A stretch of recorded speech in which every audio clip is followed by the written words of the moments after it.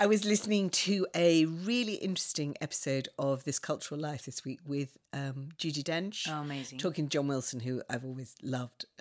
Love them both, really. And she talks mainly about Shakespeare, because obviously her career, which is 60 years nearly. Is it just, does he only, I don't know This Cultural Life. Is it interviews with people? Or so he interviews them about the influences on them that have affected their careers, essentially. Okay. And it's brilliant because it's just sort of creative people talking about creative things. And it really is. I've always loved it. And he's a good interviewer, and he gets them talking so well.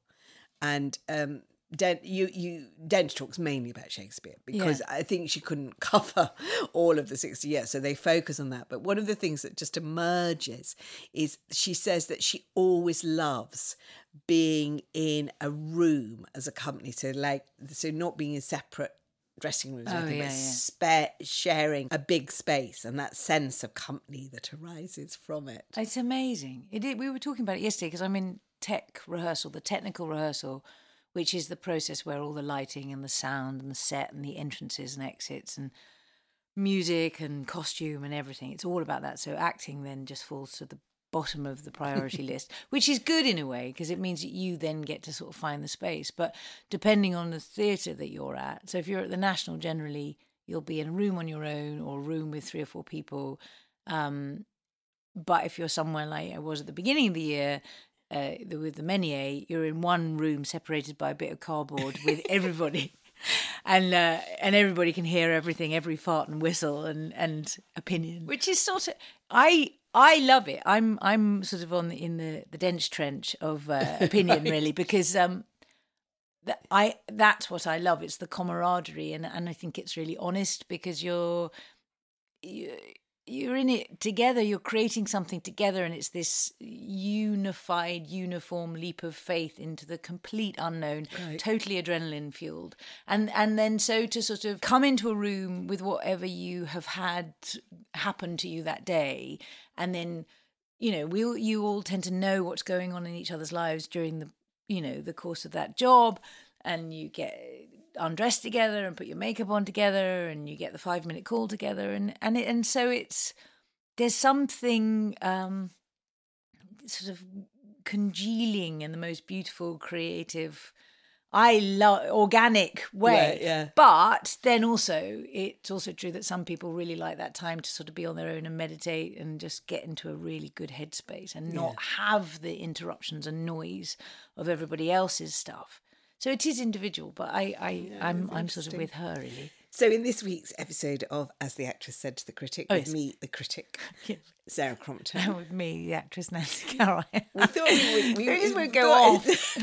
Anyway, we thought essentially we'd discuss our weeks because Nancy has been in tech for Rock and Roll, Tom Stoppard play, which is being revived at the Hampstead Theatre with its first night on the Wednesday.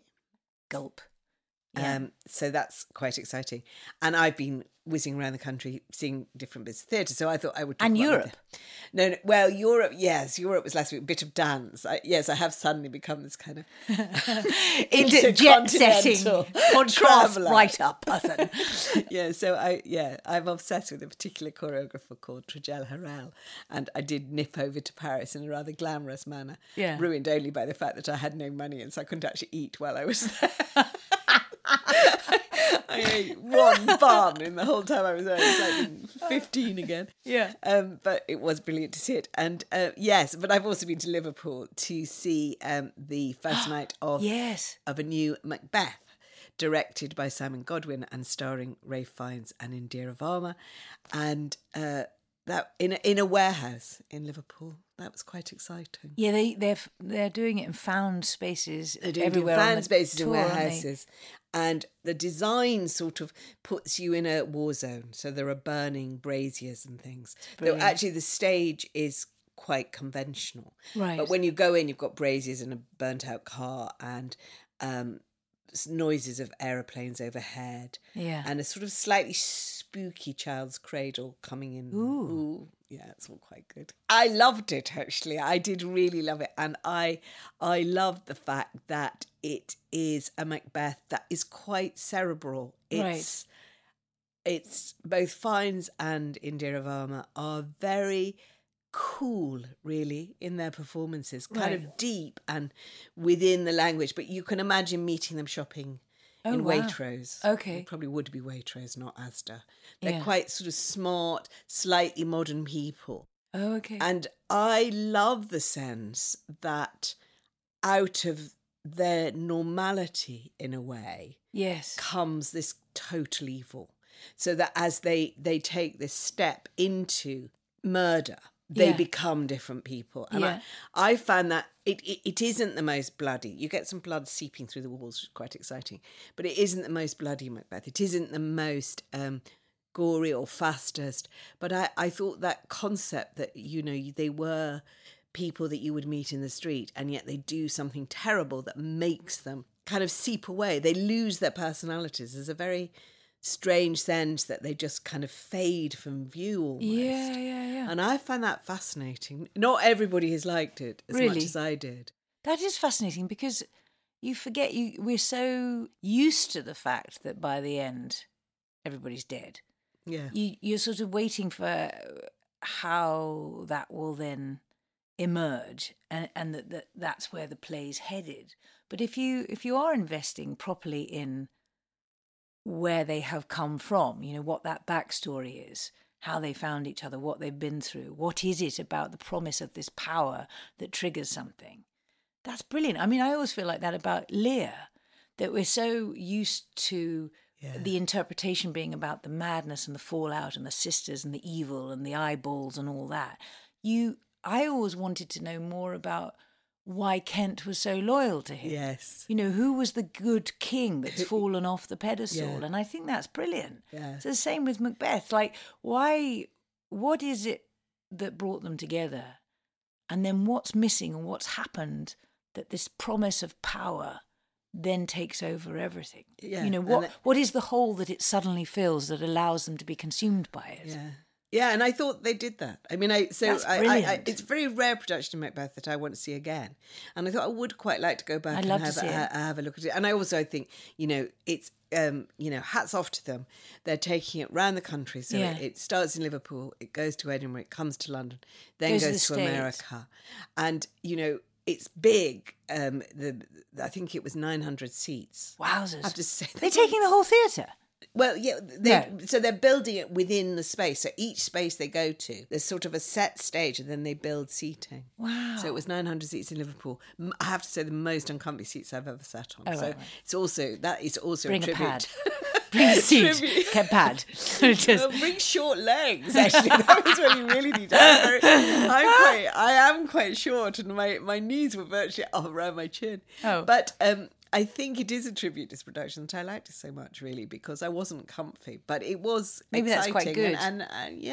And real hats off to them. So that was a very good start to my week. You, meanwhile, have been locked in tech, which I'm always quite intrigued by, because as a writer, I tend to get thrown out of tech. Right. I think people think I'll be so bored that it will inevitably colour my opinion of what I see. What do you do? I mean, I understand this kind of idea that it's where everything else comes in, but I'm always do you amazed. Keep running it? What you're running is cues, right? Like a sound cue, a music cue, a lighting cue, an entrance and exit, a set change, a costume change. If you've got a very, very quick change from one bit to another, you have to run that cue again and again so you perfect the quick change. If you're on, does the costume need to change? Do you need to change it from buttons to Velcro because you actually need an extra 2 seconds to get back on stage? Whatever, it's that. It's literally what it says on the tin, which is it's the technical rehearsal. It's the technical side of theatre. So all what we've been doing in the room is all the acting and the words and the script and working out our journey. And then towards the end of the rehearsal, however many weeks you have, lighting people and sound people and costume people come to see the run, and they're making lots of notes. Right. And then we hand over to them. And for musicals and stuff, like I was talking to an actor whose son is in The Witches, and I think he was saying that Witches was like a 2-week technical rehearsal, but they all felt that wasn't enough. Gosh. And some the big musicals like Frozen and stuff, or it goes on for weeks because there are just so many sound cues or checks or crew that need to know what's going on, and that if one set of crew need to be in one place and then some other crew they can't be in the same place at the same time, so how does that work? And it's safety is allowing the crew to take hold of the space and work out their side of it. And how much is preset before you go into it? So how much like do the sound and lighting people know what they're doing before you start, and how much is it them kind of inventing it? Quite a lot. I mean, it's interesting that as actors, we were all trying to find light yesterday, and the lighting people were like, do what you do, let us find you. Don't change, we're fiddling about. Right. But do what you do, and if you're in the dark, we'll put some light on you. I mean, I love it. It was really fun, actually. Joe sort of saw me off yesterday morning with my packed lunch and everything else. There is always that sort of slight green-eyed thing that we have for each other when the other is going off for tech, because we both love a tech. Right. Because it's a process of taking over the space and making that space yours. And while they're still building the seating, which they are in our case, because we're in the traverse, so normally Hampstead is not Prossard, but it's front on. So what they've done is created an oval space in the centre, and they're building what was, last time I was at Hampstead, what was the sort of right at the back of the theatre is now a fairly steep auditoria seating area space. So they're still putting those banks of seats in. So and what that does is, I mean, it always feels a little bit cavernous, but it is even more so. It's not quite the round, but it's almost. Interesting. So suddenly, for us, in terms of voice, you realise that what we were playing with in certain intimate moments, you just can't do vocally. You have to be on voice for the whole thing, because at some point somebody has your complete back and it's not mic'd. But while we're sort of figuring it out, we're taking ownership. So I love that, because there is so much room for fear in the process of putting on a show. But actually, if you can sort of flip your mindset that actually you're inviting an audience into your space rather than people coming to watch and judge, which they are as well. But ultimately, if you've been given those few days or few weeks to completely piss in the corners and make it yours, it's your territory. So it becomes a less intimidating experience, but more about sharing something. Yeah. And you get to know each other. You move into your dressing rooms. It's the next step. It's the adrenaline build towards performance. And it is one of the most, actually, having said I've never been allowed in tech, I was allowed in one, which was when Lucy Carter, who is, I think, a genius lighting designer and does a lot of dance, does all of Wayne McGregor's work and a lot of other people's. And I was once in a tech with her. And what was astonishing to me is it is kind, I mean, it sounds stupid really, but it's kind of the knowledge. So, she's sitting at that huge console and doing these magic things and chanting kind of numbers and timings and doing sort of 77 things at once. Yeah. And the result of that is that you get a stage that is lit like solid space somehow. I can't quite describe what I mean about Lucy's lighting, but she's got this way of creating bands of light that you then feel are almost viscous, that you almost walk through them. And all lighting design is brilliant. And I'm always kind of quite moved by how complicated it is and how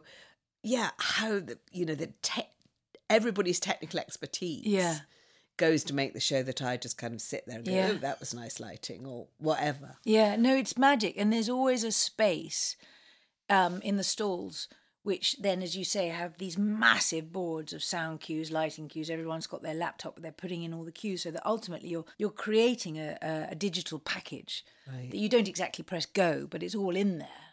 I remember when we got locked down, we were doing Manor and we were in rehearsal, and they were desperate to get to a place that they could get it all into the laptop. And we didn't actually make it because the lockdown happened a few days before that. But that, I think, is always a milestone moment of a production, that everything is in in the computer. Yeah. In our mental computers, but also in their technical physical computers, that it's all laid out. So every single moment, every single cue is there. Yeah. And every single light knows when to swivel, or, door needs to be shut, or when a prop needs to be set. And what I love, as you described, the magic of these massive soundboards, and they sit there, and the theatre at the moment is absolutely freezing. So they're all in these massive coats with sort of endless packets of crisps, and and big hats and socks and cups of tea, but sort of fine-tuning things, but we all get a bit overexcited because the emphasis isn't on us, but actually we need to hit every mark so they know what they need to do and how to design it. But then what I'm always amazed by, which is so silly, but then when we open to the public on the first preview and all that goes, and it's suddenly a sort of velveteen stalls again. Yes. And it's just as if they were never there. Yeah.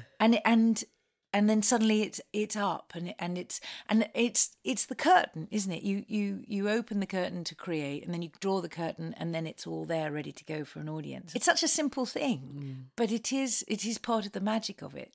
And there are some people who, I mean, I always try and introduce myself to people, but they sit in the dark and you never see them. Yeah. There's a sort of figure creating the soundscape, and they're so brilliant and just getting on with their job. We come in and like, la la la, look at us, big show off, whatever, but they're just there doing their brilliant genius thing and creating quietly and just laying it all out. That is, the thing about the creative industries. It really is an industry, and it's full of all those people who have those totally different skills than acting or writing or directing, which are all the front-facing things. Yeah, and the amount of knowledge and the richness of their knowledge and their ability to do things that seem impossible.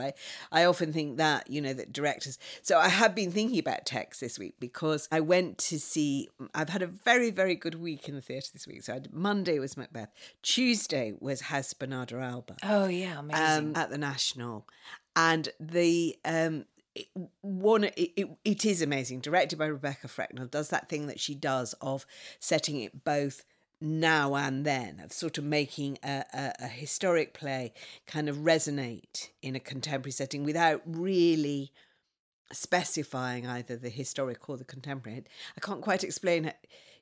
It seems to me it's something that I've noticed in her, that she is a director with a precise style, so whether it's Cabaret or Tennessee Williams or House of Bernarda Alba, she's playing with something quite interesting about where she sets things. Oh, lovely. And particularly, I think she is interested in women's lives, and the plays that she's looking at and unearthing are plays about women. Yeah. So House of Bernarda Alba obviously is a play entirely about women, and in fact usually has an all-female cast, though she does introduce the figure of the man who sort of dances through the action. He never speaks, but he's a dancer who moves.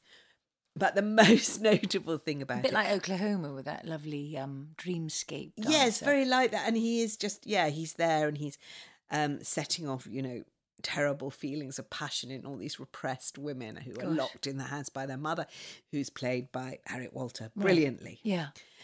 But it's a brilliant ensemble cast. It's a brilliant production. But what is most notable about it is that the set by Meikle Edwards is... A doll's house. Is a frame. It's got 3 stories. It's got rooms in every story. It's got a black outline to each room. It's sort of all coloured in an aqua sort of tint. Ooh.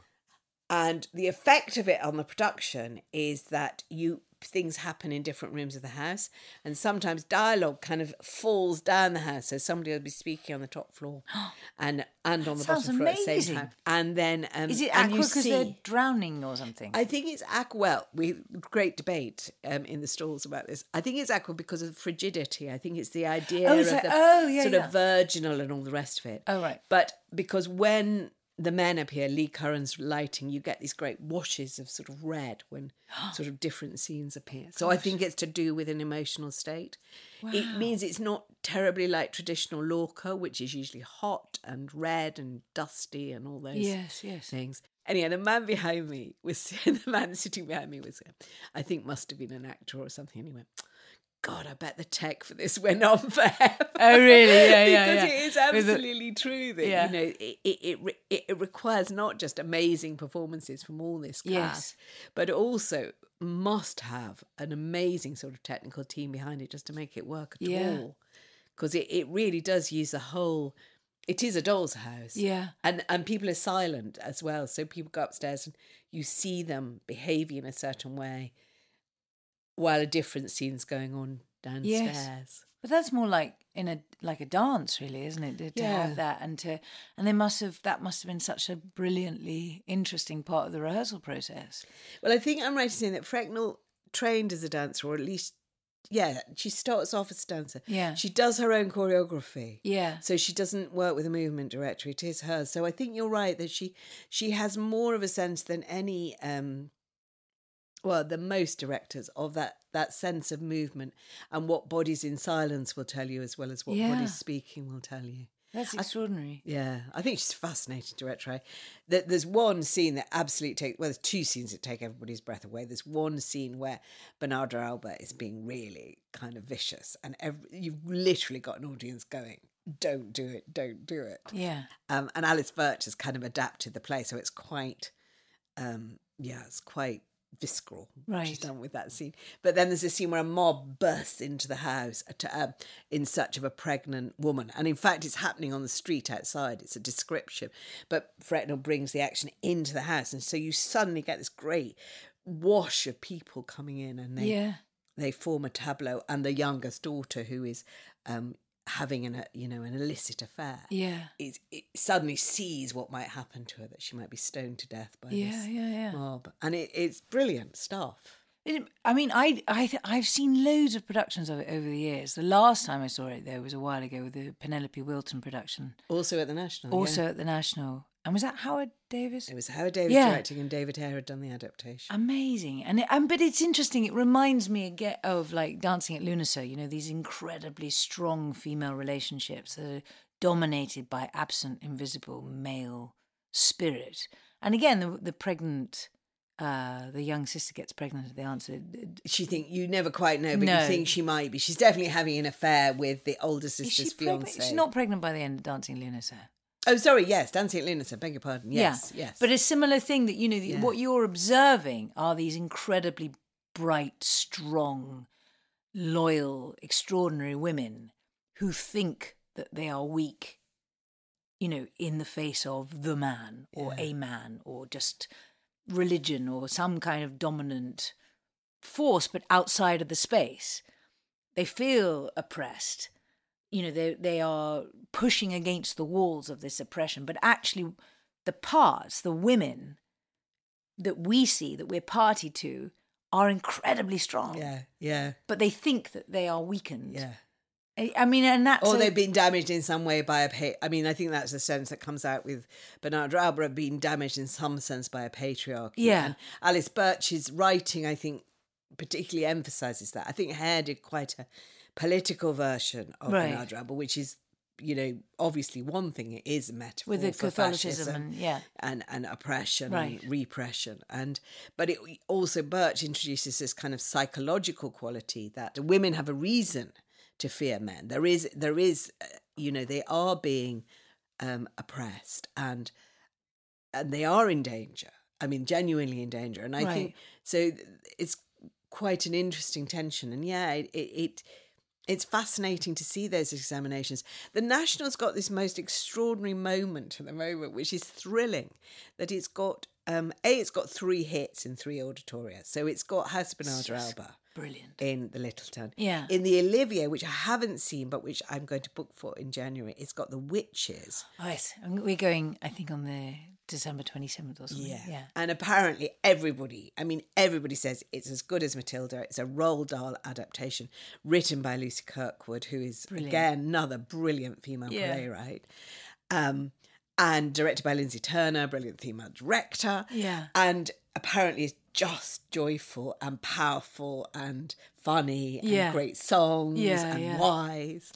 And then, so you've got 2 big ensembles of women. And then in the Dorfman, you've got a new play by Annie Baker called Infinite Life, which I've also seen this week. Brilliant. And which, I mean, is just a gem. 5 women. You're a massive fan of Annie Baker. I love Annie Baker. I think, I mean, actually, all those playwrights, so Annie Baker, Lucy Kirkwood, Alice Birch, love them all. Would go quite a long way to see them. It's like some massive stars aligning, brilliant hurrah moment. Yeah, real hurrah moment. Yeah, and I feel that Annie Baker has got the most distinctive style that, having watched all her work now, you sort of begin to see themes emerging. Right.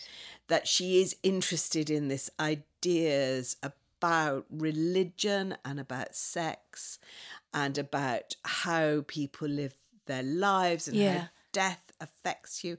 They're always in sort of fixed places. Right. So, you know, whether it's sort of exercise room at a community centre or a bed and breakfast in John, or here it's a fasting farm where women who are suffering from intense pain, people who are suffering from intense pain or cancer or illness are going to cure themselves. Right. And that's sort of the view, and it's just placed before you. She doesn't say anything about whether it's a good idea to only be drinking green juice or anything. It's just there. Yeah. You have 5 women on sunbeds next to a bakery where they're all fasting.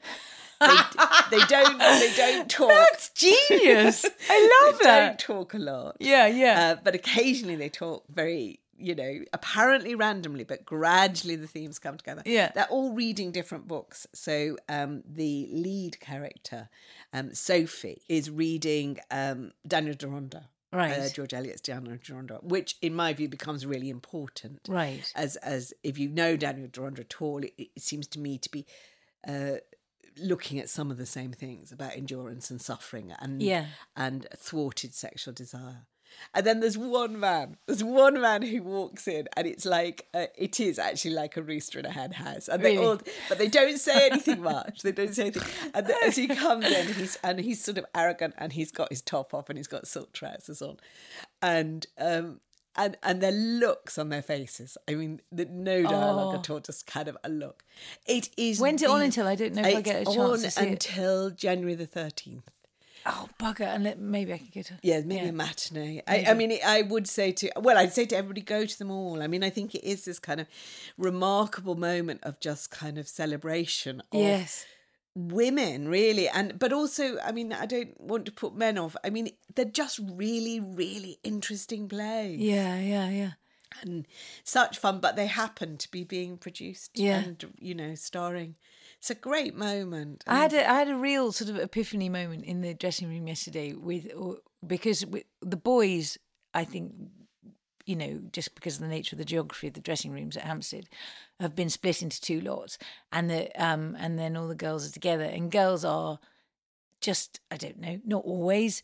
Obviously, you can't generalise, but in my experience, very good at creating pop-up homely spaces. Yes. There's a sort of pink sheen that takes over, and we've got like lovely Phoebe Horn has brought in this like diffuser thing, so it smells glorious, and there's snacks, and it's all just lovely. And the boys would come and sort of sink into the sofa and go, and we all chat, and I sort of thought, I had a real moment of thinking what this is, this sort of the fact that we are doing the job that we love, that we've got a couple of mums in the room, and there's the younger women, and a real mix of really beautiful women, great actors, great humans. They're wonderful. It's a real joy. But we're sat on layers of years and years of women that have fought for the right to do that. Yeah. And I don't mean to be general or trite or in any way, but I just had that moment of like, we are here because of the work that other people have done. Yeah. And it was a real, like, it's everything that's great about being a woman, the homeliness, the taking care of each other, the truth-telling, the sort of camaraderie.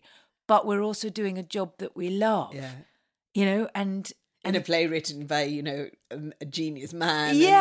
But also directed by a woman. You're also working with a woman, which is Nina. fabulous. And Nina's amazing.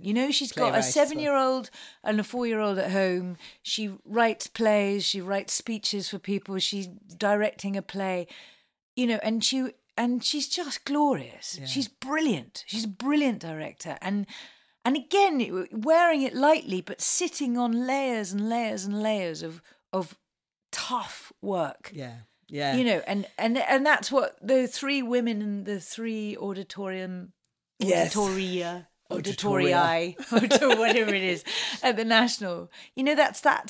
That's been earned. That's been hard won, and it's just wonderful. Yeah, and it is wonderful, and as each individual production is in its different way kind of a joy. And just as a final thought, the other amazing thing about Infinite Life is the age range of the women on the stage. Awesome. So it's got Mary Louise Burke, who is one of my favourite American actors, who was actually in Annie Baker's John as well, and who is just an extraordinary actor. And actually, I don't know how...